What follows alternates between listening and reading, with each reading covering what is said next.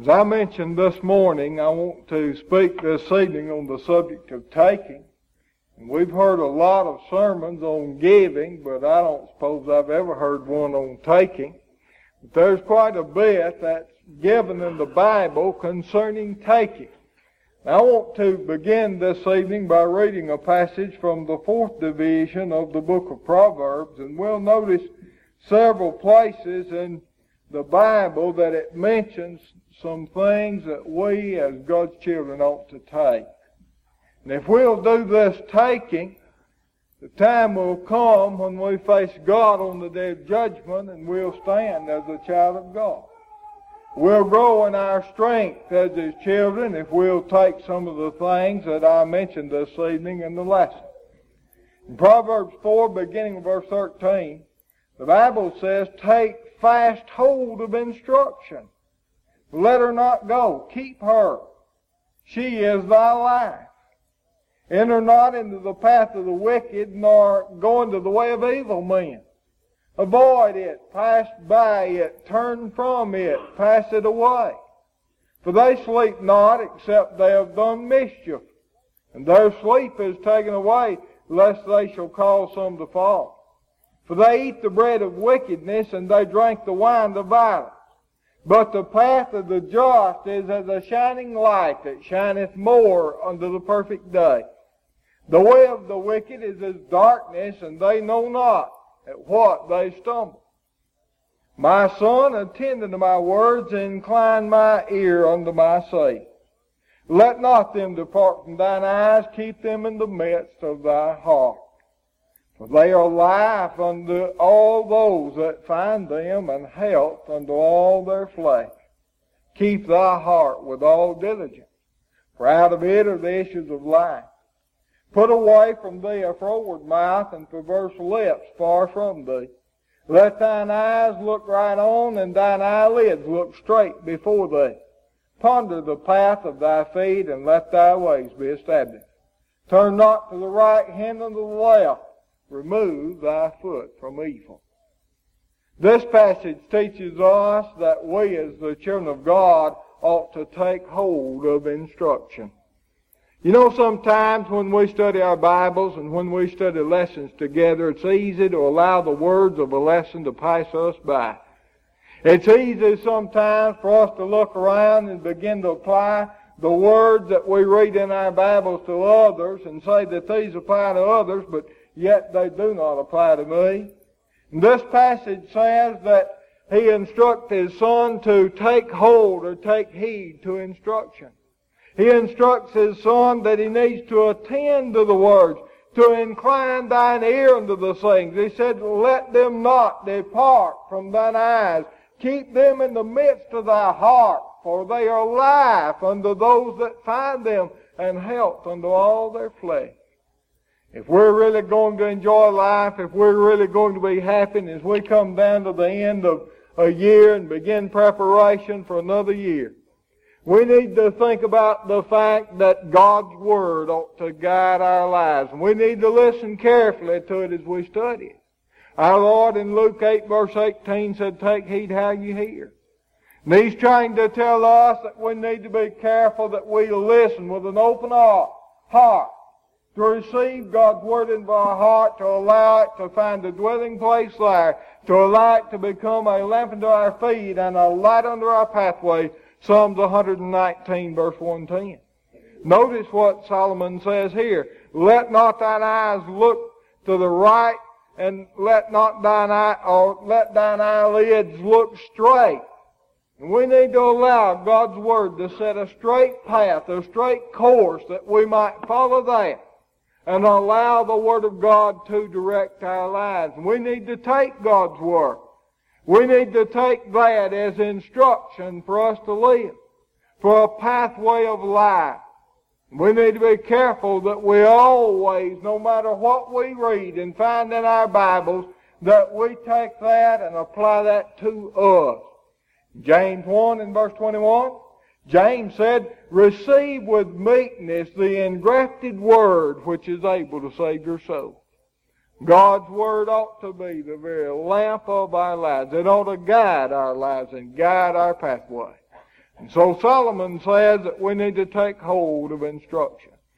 In the second place, we need to take hold or take heed and be careful that we do not live righteous lives simply to be seen of men.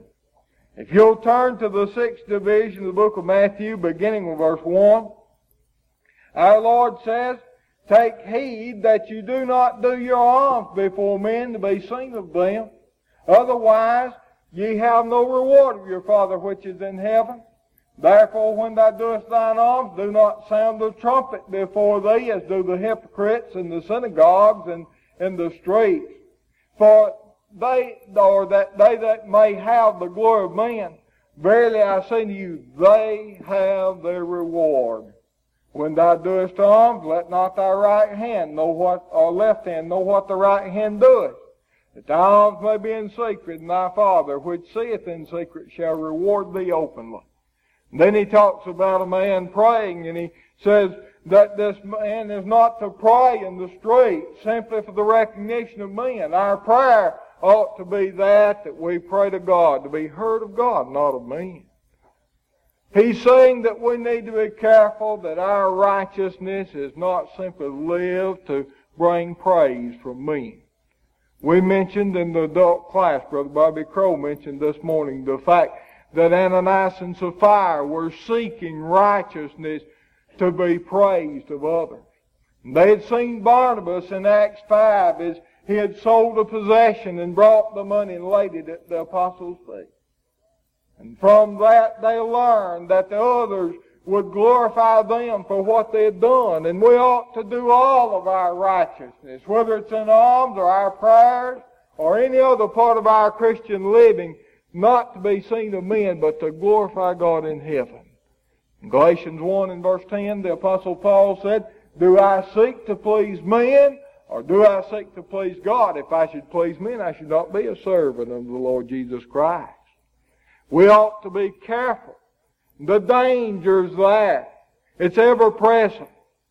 Jesus, realizing that on this occasion, warns them of the great danger that they might face, that they might live righteous lives, and do so simply to receive praises of men or to receive the glory that's here upon this earth. We need to be careful that our lives are lived in all aspects of living to glorify God Almighty. And we need to take heed that we do not strive to simply be righteous before men upon this earth.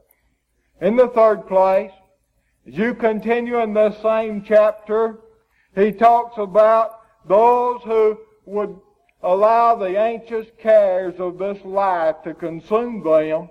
And in verse 31, he says, take no thought for tomorrow, for you know not what tomorrow might bring. Verse 34. In verse 31, he says, take therefore no thought, saying, what we shall eat, or what shall we drink, or wherewith shall we be clothed. Jesus is not saying that you ought not to take care of the needs of this life. The lesson that is under consideration in the 6th division of the book of Matthew is that one realizes the value of spiritual things. And that we realize that spiritual values far outweigh the values of the things of this earth. In writing the 6th division of 1 Timothy, the Apostle Paul warned that if one would not take care of his own household, he has denied the faith and is worse than an infidel. And so the Lord's not saying unto us that we ought not to take care of being able to eat nor to drink. What He's saying is that spiritual values in our lives ought to be primary, and that the things of this life ought to be secondary. And when we allow the spiritual things of this life to be primary in life, He says that God will take care of us as He does so clothe the lilies of the field and does so take care of the birds of the air. As a matter of fact, He says, why take ye thought for rain? Why is it that we're more concerned about physical things than we are spiritual things?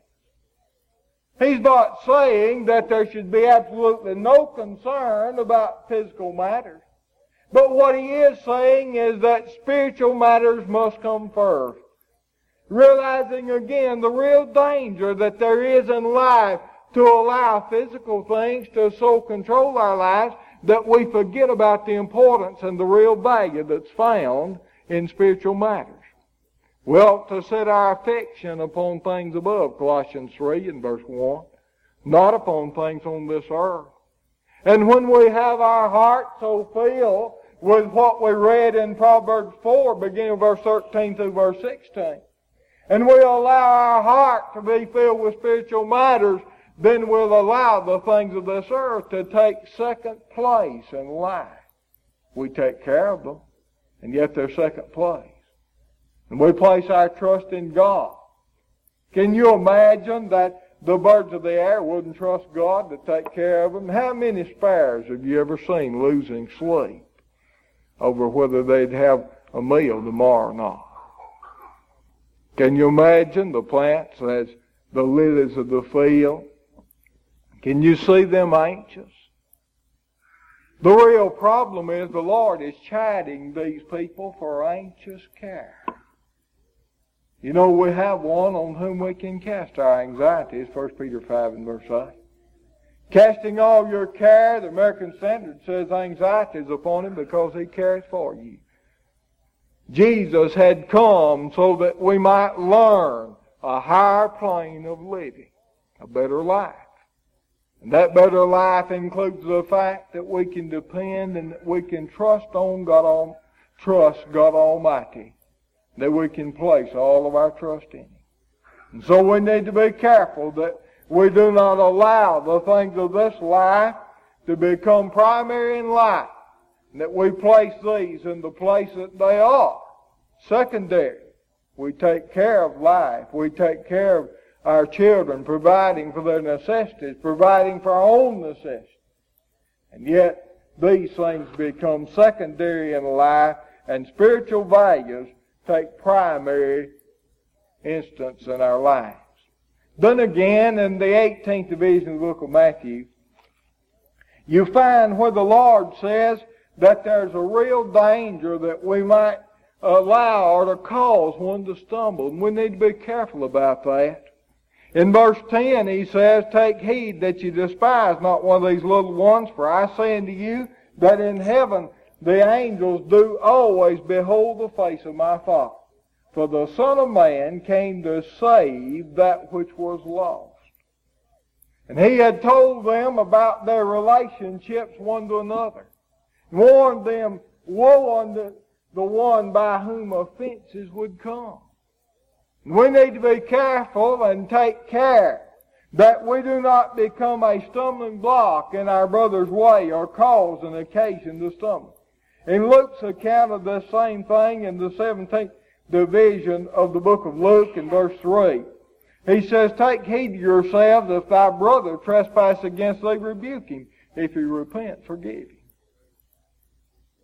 And so the real danger becomes that we cause someone to stumble simply for not standing for right.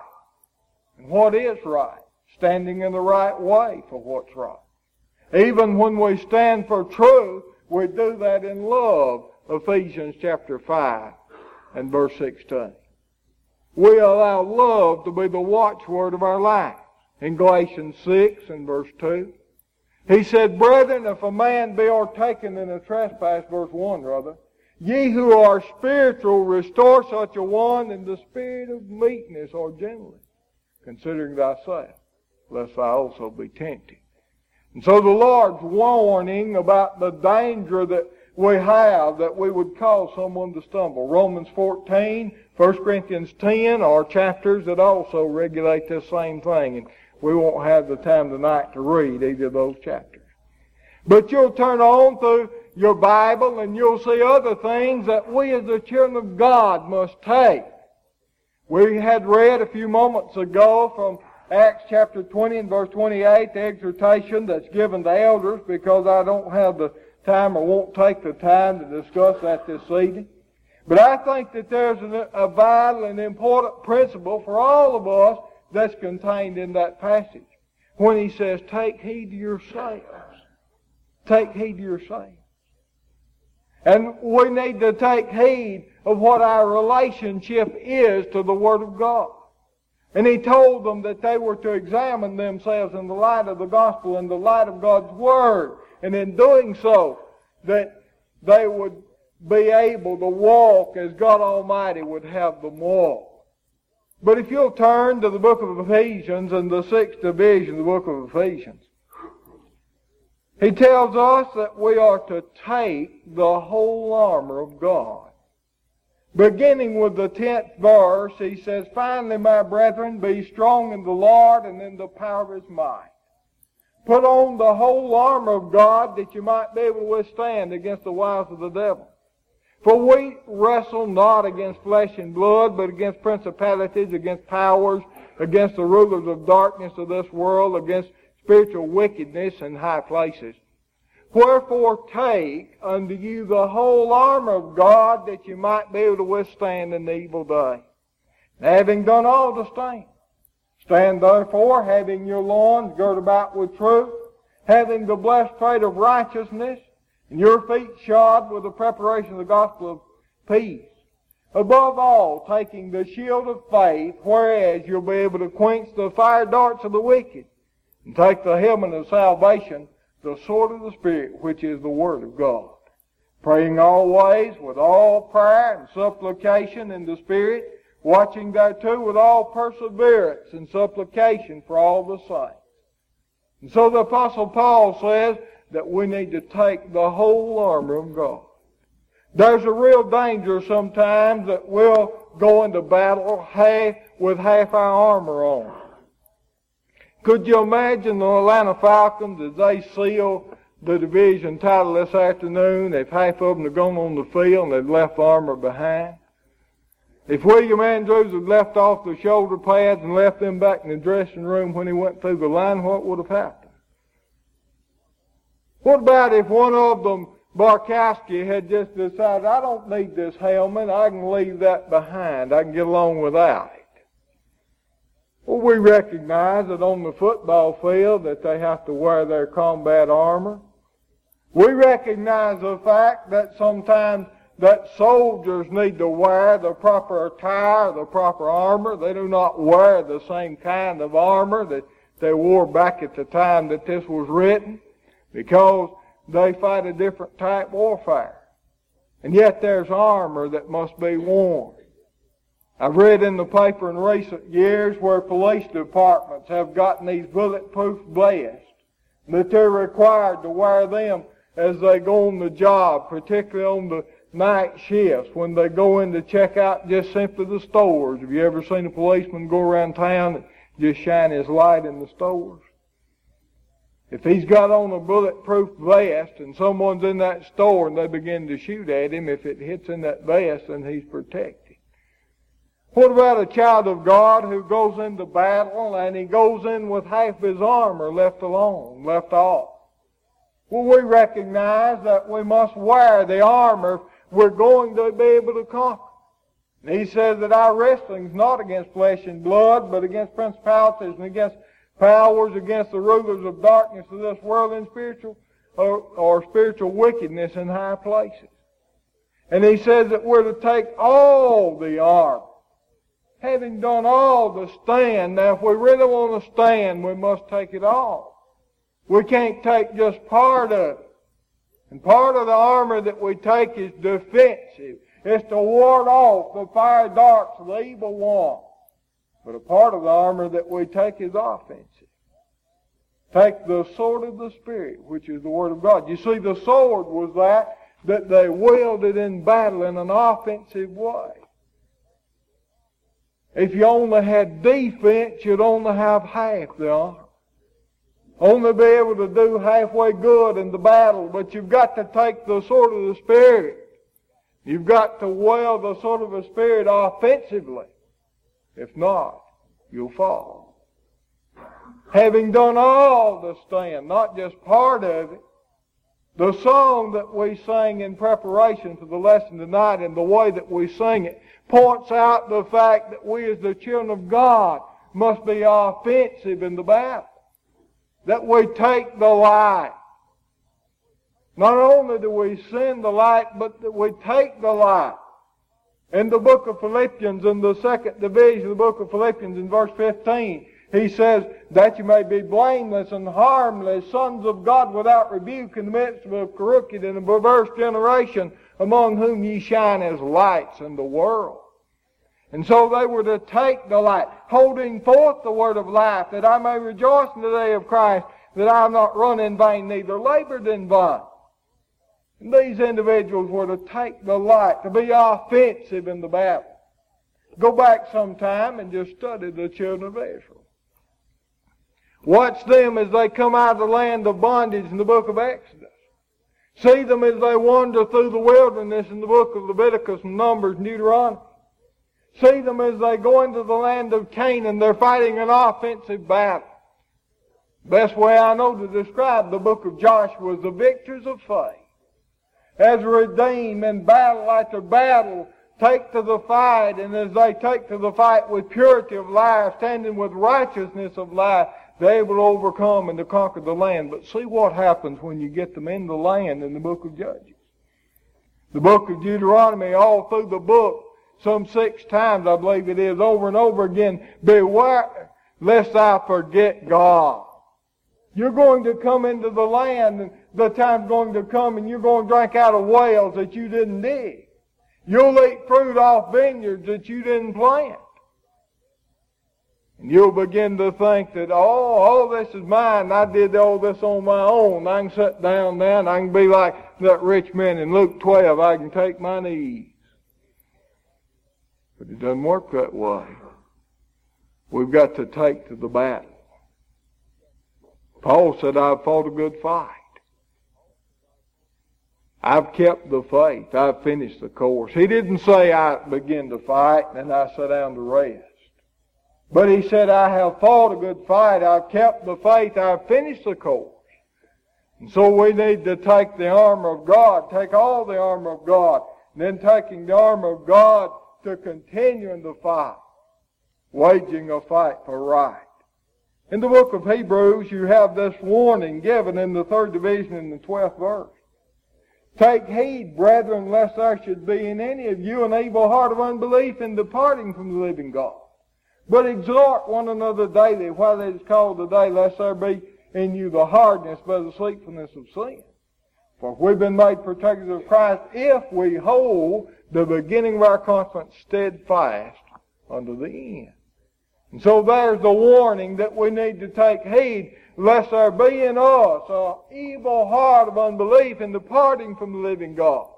The warning's given over and over again in the Hebrew letter. You look back at those examples back there and see how they did. You allow the examples of their lives to guide your life. Here are examples of people who have fallen. They did not allow the gospel to be mixed with faith. Hebrews 4 and verse 2. Because when it was preached to them, they didn't apply that to their lives, as we read in Proverbs 4 and verse 13 through 16. They failed. The same thing can possibly happen to us if we do not take God's Word and apply that to our lives so that we'll be able to stand. Be able to stand complete. We need to take in the 6th place the examples of these, so that we might be able to continue faithfully unto the end. Turn to the book of James, in the 5th division of the book of James. James says in verse 10, take my brethren the prophets, which have spoken in the name of the Lord, for an example of suffering, affliction, and patience. Behold, we count them happy which endure. You've heard the patience of Job, and have seen the end of the Lord, that it was very pitiful and of tender mercy. The book of James talks about the patience of the redeemed. He begins in chapter 1 talking about the patience of the redeemed. Brethren, count it all joy when you fall into divers temptations, knowing that the trying of your faith worketh patience, and patience, when it hath been tried, will become perfect. We need to understand the patience that we need to have. The steadfastness that we need to have. That's another word for patience. The steadiness of life. The faithfulness of life. Behold, we count them happy that have endured. in the 10th division of the book of Hebrews, and he says concerning this very thing, in verse 36, you have need of patience, that after having done the will of God, you might receive the promise. Because he says, for yet a little while, and he that shall come will come and will not tarry. The just shall live by faith. And then he goes into that beautiful chapter, chapter 11, to show the patience of the patriarchs that endure, not seeing the promise, or seeing the promise afar off, not being able to hold on to it. Yet they could see the unseen. It was not something that was there that they could touch, but through faith, based upon the testimony of the Word of God, these endure. And finally, we need to take the invitation of our Lord. If you'll look at the invitations that are given throughout the accounts given in the New Testament, you'll see that we need to take them, take advantage of them.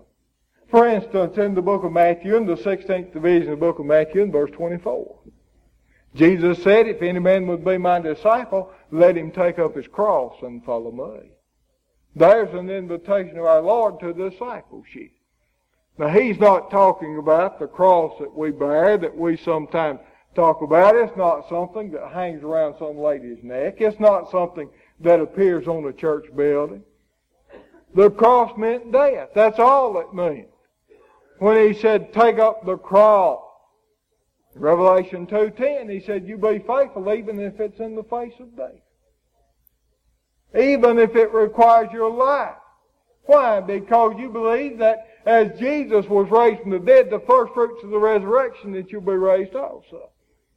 And so we need to take up the cross. That means that we follow the Lord regardless of what the circumstances might be. In the 11th division of the book of Matthew, he says that we're to take up the yoke. Come unto me, all ye that labor and are heavy laden, and I'll give you rest. Take my yoke upon you and learn of me, for I am meek and lowly in heart, and ye shall find rest unto your souls. For my yoke is easy and my burden's light. There's a burden that must be borne by the children of God. We take up that yoke. We take up that burden. Now, some of us younger folks might not know what a yoke is and how that yoke works. But a yoke of God will guide, and that yoke will yoke together oxen. You'll have two of them. They're going the same direction as they're yoked together. Well, we're yoked together with the Lord. We take up that yoke. We go where He goes. We follow in His footsteps. We go after His example, as we mentioned this morning in the lesson. And finally, in the book of Revelation, in the 22nd division, the book of Revelation, the Lord gives the final invitation that you read in the Bible in verse 17. And the Spirit and the bride say, come, and let him that heareth come, and let him that is athirst come. Whosoever will, let him come and take of the water of life freely. It's there. The water of life. The time was when sin had brought a curse into this world, and there could be no life. The wages of sin is death. But that same verse says the free gift of God is eternal life. We have available to us the salvation that's summed up in the book of Revelation. The Lamb of God is come. He suffered and died on the cross. Behold, the Lamb of God that taketh away the sins of the world. John 1, verse 29. That Lamb is come, and we might take of the water of life freely. In John 4, you'll find our Lord discusses this same water with the woman at the well. And she says, He says, I'll give you some water that when you drink that water, you never will be thirsty again. Why? It's the water of life. One who is a child of God takes advantage of the water of life. Lives to the fullest extent the Christian life. Enjoys the privileges and the blessings that are ours in Christ, Ephesians 1 and verse 3. Enjoys the greatest life that one could ever live, the abundant life, John 10 and verse 10. Yes, there are some things that we need to take. They're there available. But the very fact that here in Revelation 22 and verse 17, he said, the Spirit and the bride say, come, there's an open invitation. Whosoever will, that includes anyone who is willing to take it, let him come and take of the water of life freely. There's also the possibility that it will be turned down. That one will not have the privileges, enjoy the privileges that we might enjoy as the children of God. The lessons, yours, are some things that we need to take. When we take heed to the instruction that's given in this book, apply that to our life, then we can have the abundant life, the water of life. What a wonderful thought. To know that there's a spring from which we might drink when we'll never thirst. You know, this life affords those things that only whet our appetites. Have you ever drank some water? And the time comes when you want another drink? Why, you mothers know all about that. You'll give your kids a little bit of Coca-Cola or something, and they'll want some more. It just whets their appetite. Have you ever told a child that late in the day and they were going to go to bed in a few minutes, and you'd say, well, I'll give you just a little bit, and you pour just a little in the cup. And they want some more. Usually we don't give it to them, but they want it. Why? It only whetted their appetite. One day we heard the children of God that if we endure to the end, the appetite of life that has been whetted by living as a child of God, to enjoy the privileges of ours as a child of God, will be fulfilled in its fruition in heaven. We'll be in a place where there's no death. There's no pain, there's no sorrow. All the former things will be laid aside. All the endurances that we've had to go through in this life will be over. All that'll be there is joy, peace, and contentment. Revelation 22 and verse 4, it says the curse will no longer be here. The sin that has plagued us through the flesh in this life, the temptations of life that are ours, will no longer bother us in heaven. We'll lay aside the flesh. We'll have a body that's a changed body. It's one that's incorruptible, one that's immortal. This mortal body will put on immortality. The problem that has eluded us in life, the problem that's plagued us all the days of our life, through the avenue of flesh, will be laid aside. There'll be no possibility of sin in heaven, or there'll be no temptation. The things that were in this life will be laid behind. And there'll be the fruition of a Christian's life. If you're here tonight and you want to enjoy that, why not come as together we stand and sing? Almost persuaded. The house one morning, the mother was sitting there talking to her, and the little toddler took off in the back room. And she had had just about enough of it. She knew she was back there going through the drawers. And she said, John's gun's loaded in one of those drawers. That time Mother said no. She tore off back there and said, get out of those drawers. We need to learn to tell our children no, and that's where they learn respect for people's property, right there. You don't teach them when they're 15. You can't go in your neighbor's house and take what you want because it's there. If you don't teach them when they're 1 and 2 years old that they respect other people's property and they let that alone because it's theirs, when they end up in juvenile court, don't you blame it on them. That's responsibility, fathers.